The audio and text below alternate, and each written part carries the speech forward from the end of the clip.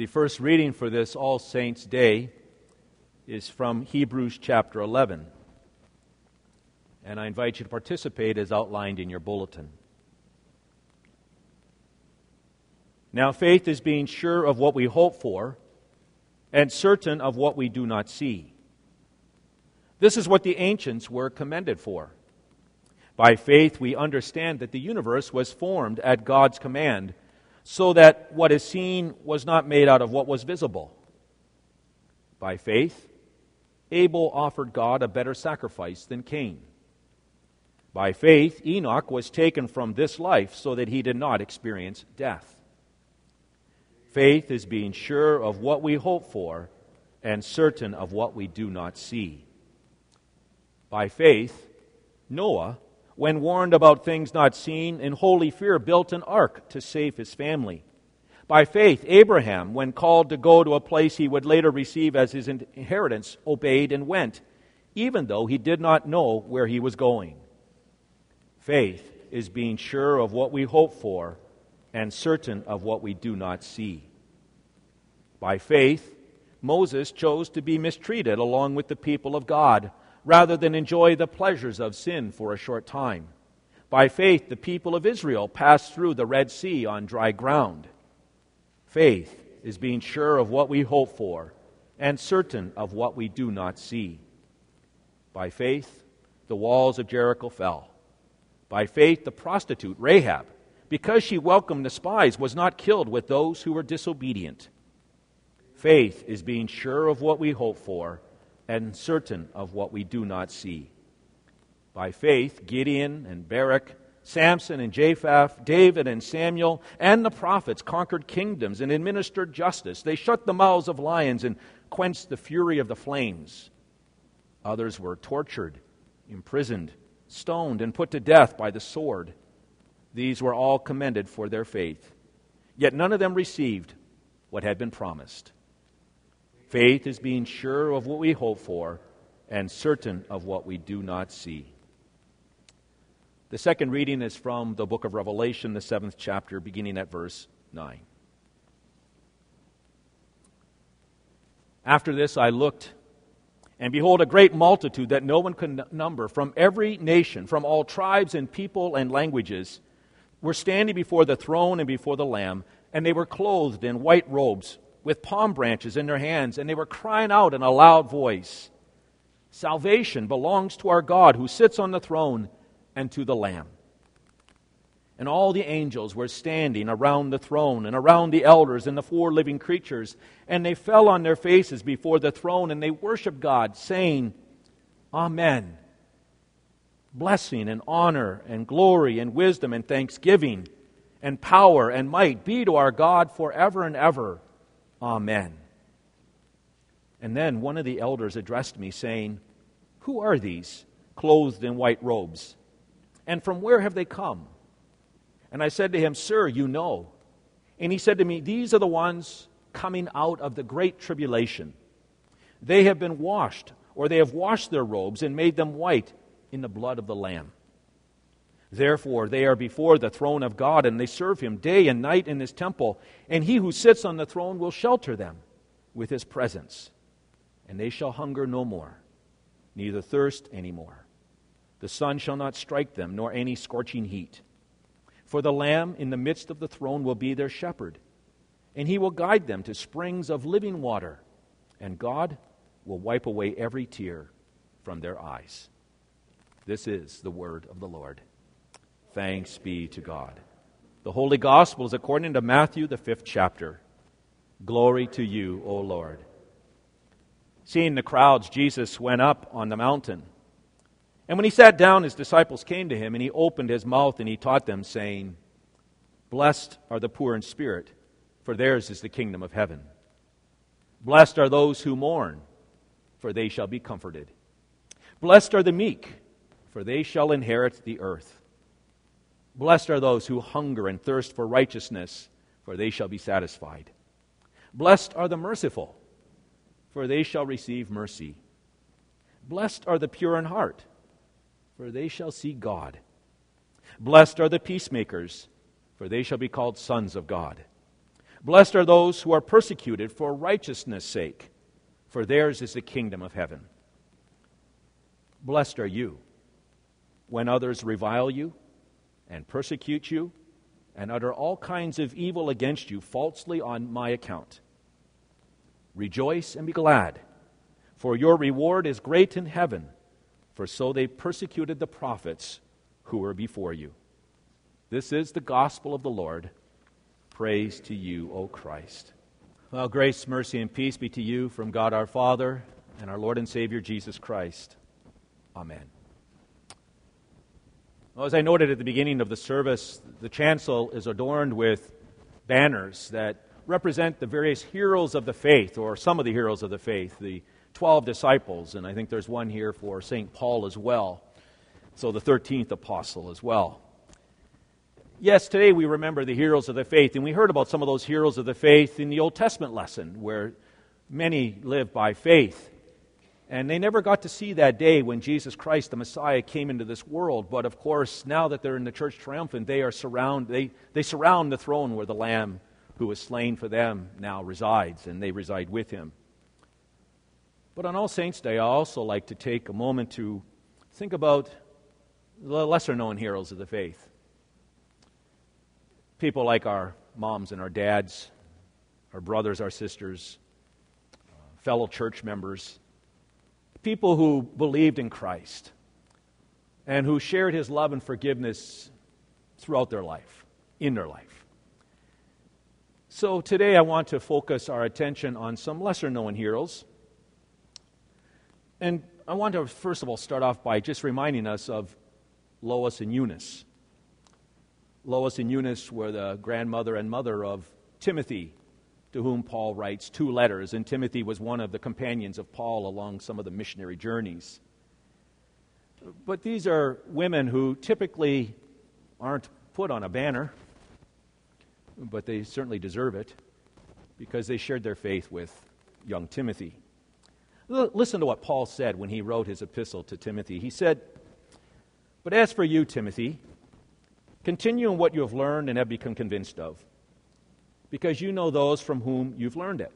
You've learned it from Lois and Eunice, your grandmother and mother, and how from infancy you have known the Holy Scriptures, which are able to make you wise for salvation through faith in Jesus Christ. I'm reminded of your sincere faith, Timothy, which first lived in your grandmother Lois and in your mother Eunice, and I'm persuaded now lives in you also." So in this message today, I want to focus on ordinary saints, if I can put it that way. And I'm going to focus on 3 saints. 2 who are living and 1 who dies, who's in the church triumphant. I'm going to share with you a fictional story that I've written. It's about a mom and a dad and their son Timothy. Well, the sun was beginning to rise in the east. The early morning sunlight shone through the kitchen window. Still dressed in her nightgown, she sat at the kitchen table, sipping the freshly brewed coffee, doing what she had done every morning since it had arrived. For months, 4 months had passed since it mysteriously showed up on the kitchen table. The it was a soiled letter that she now clutched in her hand. The body oils from her fingers had stained the missive. Tear-stained mascara smudged the edges. As she began to read the letter yet again, and by now she had memorized every single word of it, she shuddered. She shuddered as the events of the worst day of her life flooded into her mind. She trembled again as she heard yet again the screeching tires, the thud of a body impacted by a car, the shrieks of neighborhood children, the newsflash delivered by 8-year-old Connor, "Tim's been hit by a car." Images hurtled into her mind of Tim's battered and bruised and bleeding body lying broken on the pavement. She remembers the agonizing faces of her neighbors who stood in shocked silence, but quietly thanking God that it was not their child whose limp body was being wheeled into the ambulance by paramedics. How could she ever forget the screams of the ambulance siren as it pleaded with other cars to get out of the way? She had replayed in her mind the hours that she spent at the hospital, the whirlwind of activity as the ER team went into action, desperately trying to give her son a second chance at living. She remembered the lonely, endless seconds as she paced in the corridor, the sobs that flowed as she collapsed into her husband's arms, the horror of laying awake at night, listening to the machines pumping air in and out of her son's lungs. And she remembered the calm but numbing voice of the doctor. "I'm sorry. There's nothing we can do. The injury Timothy sustained to his head has caused irreparable damage. It's only a matter of time." It's only a matter of time. Timothy hardly had any time. He was only 10 years old, for goodness sake. He was only beginning to spread his wings. We were only beginning to really get to know him. And she remembered. She remembered sitting by his bed in the hospital room, praying, weeping, pleading with Timothy to open his eyes, bartering with God to extend the life of her son, sleeping fitfully as the beep, beep, beep of the heart monitor pounded in her head. She remembered reading Timothy his favorite Bible story, singing his favorite hymns and songs, reliving every moment of his short life, from the first time that she heard him cry in the delivery room to feeling his newborn toes between her fingers as she counted to make sure that he had all 10 of them. She remembered the late-night feedings and his cooing sounds as she hummed to him lullabies and hymns. She remembered his first birthday when he painted his face with chocolate icing.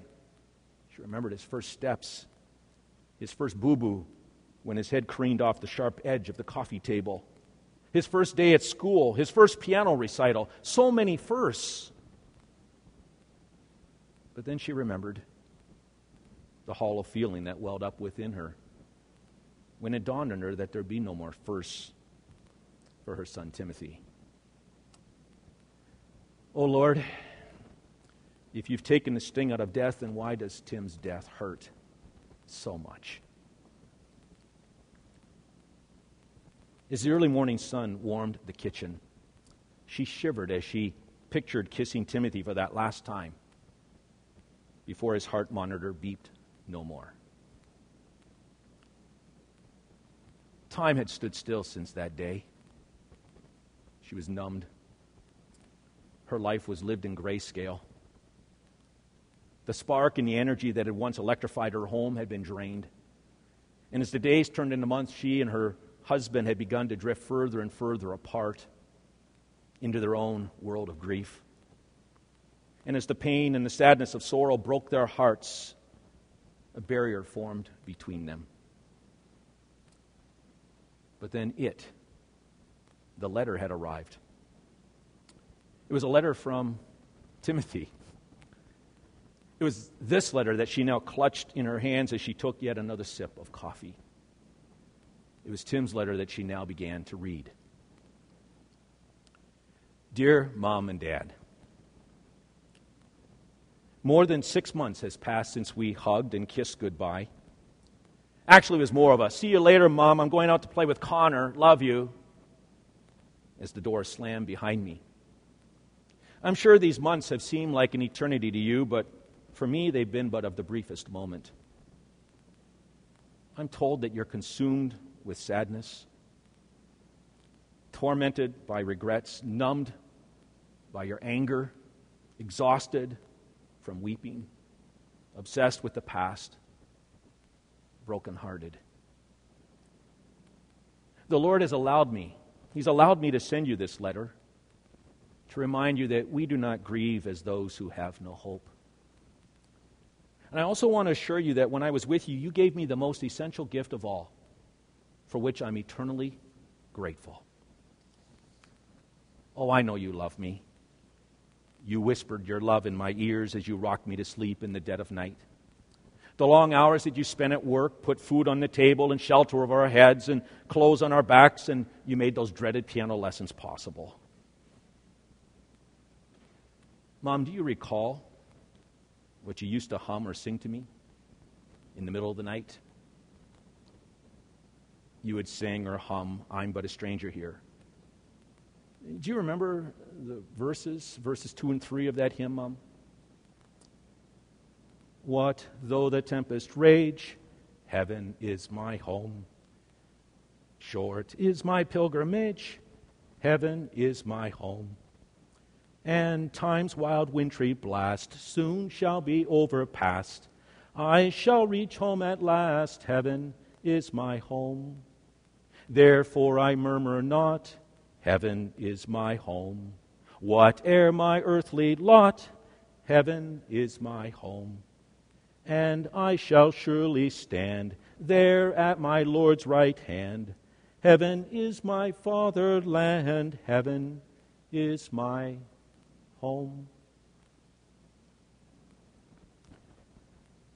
Mom and Dad, short was my pilgrimage on earth, shorter than I had ever hoped.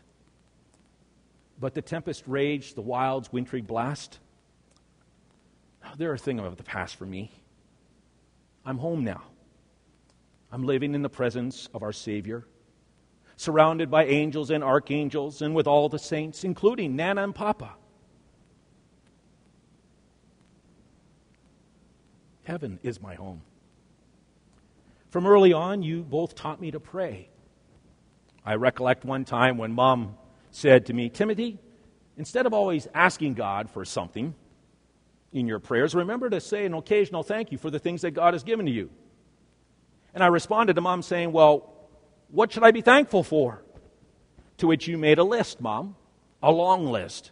You said, "Well, how about your family, your health, this house, the food on the table, your friends, your school, your church, your piano lessons," and the list went on and on.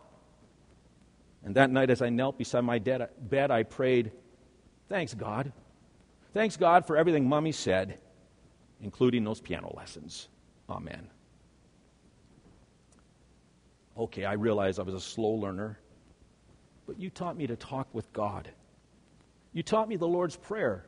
You taught me that I could talk with God just like I talked with you, but I could talk with Him anytime, anywhere, and in every circumstance. And so I talked with Him when I was frightened, when I was thankful, when I was sad, when I was sorry, and when I knew that someone was ill in need of prayer.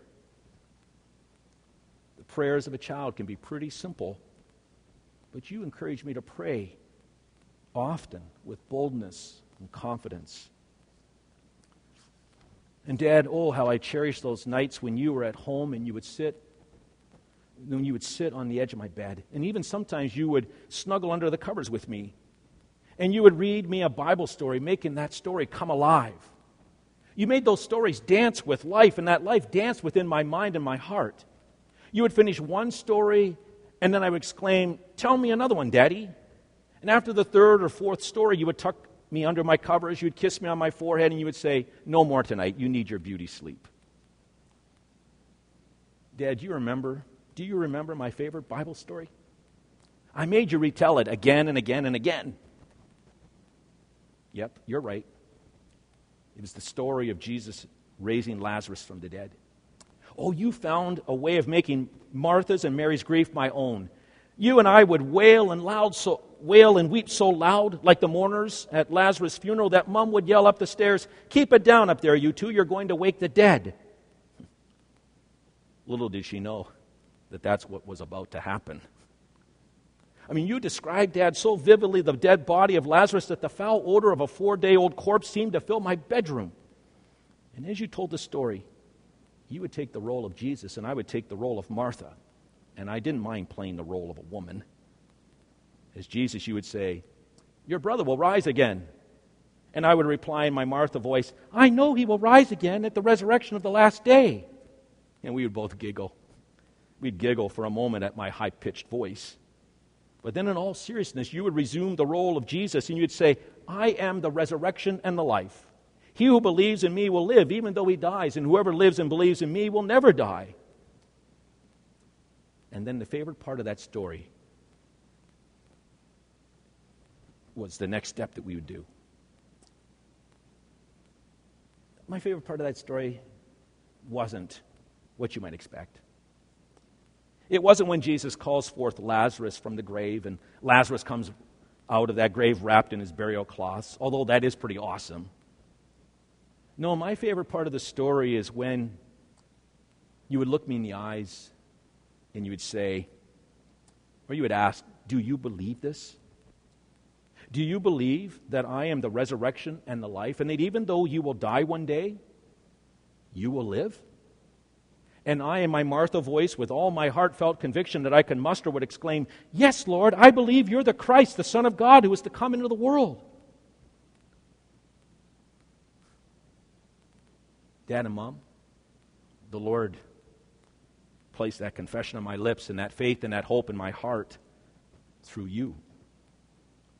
Through the hymns and the songs that you taught me, through the prayers that we recited, through the Bible stories you recounted and reenacted, through the Sunday school and worship services you took me to every Sunday, through the yearly celebration of my baptismal birthday as we lit my baptismal birthday candle.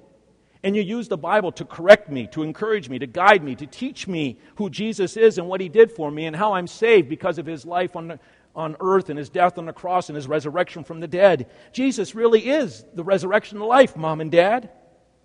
And those who believe in Him as their Savior have everlasting life. I know. Because I'm in heaven. Heaven is my home. Mom, I know that you laid awake in the hospital room listening to the machines pumping air through my lungs.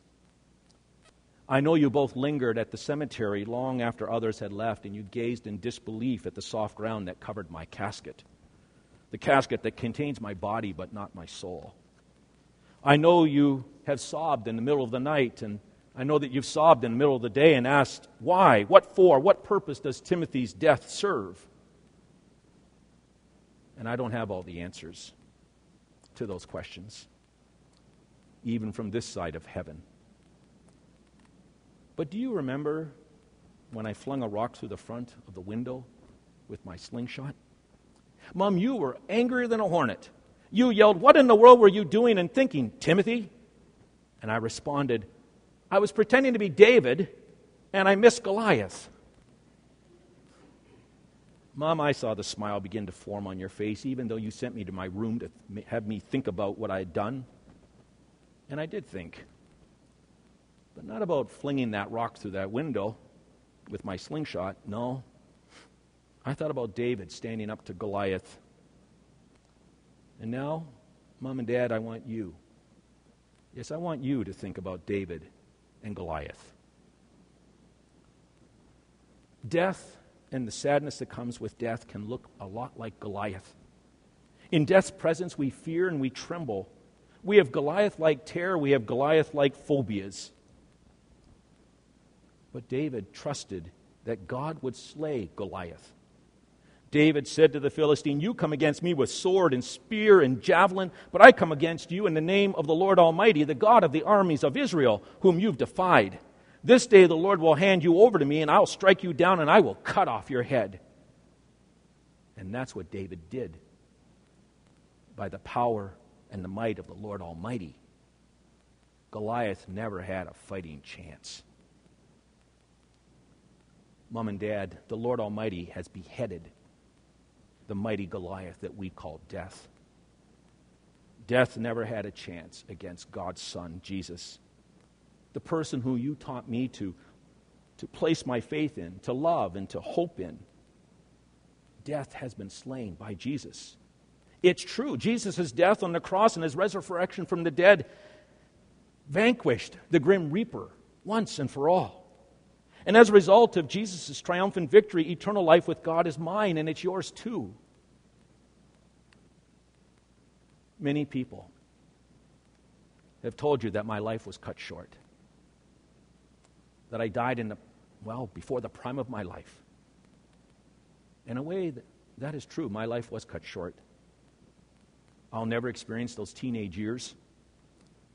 I'll never drive a car or kiss a girl or attend university or fall in love, or give you the joy of being a nana and a papa. But even though my life on earth was brief, my life in heaven has only begun. And I can honestly say, I lack nothing. I lack nothing. Maybe as you read this letter, you look at that picture on the wall, that picture that was taken on the 9th Christmas that I celebrated with you. That picture was taken just before we went to Christmas Day service. And do you remember how happy I was? Well, I can honestly say I'm happier now. Honest. It's true. Cross my heart. Hope to. Well, you know what I mean.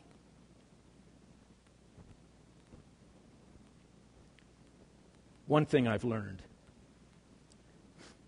when I arrived at Heaven's Gate is that you're not asked whether you made the honor roll or whether you took the first place in the music festival or whether you're popular at school or whether you made the sports team or whether or not you had all the toys that you've ever wanted. No, those don't mean a hill of beans, Mom and Dad. No, the heavenly hosts, they greet you at the Heaven's Gate and they look for your name in the book of life to see if your name is there. And you know what? They found my name in that book of life. It read, Timothy, baptized June 18th, 2009.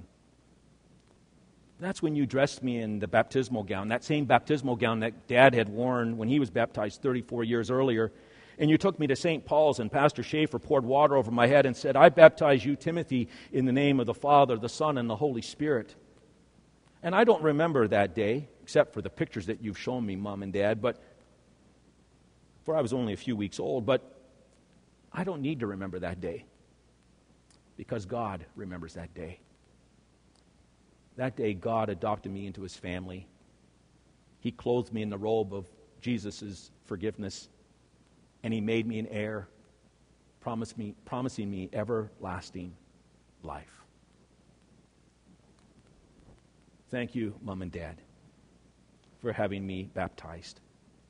Thank you for cultivating my faith in Jesus.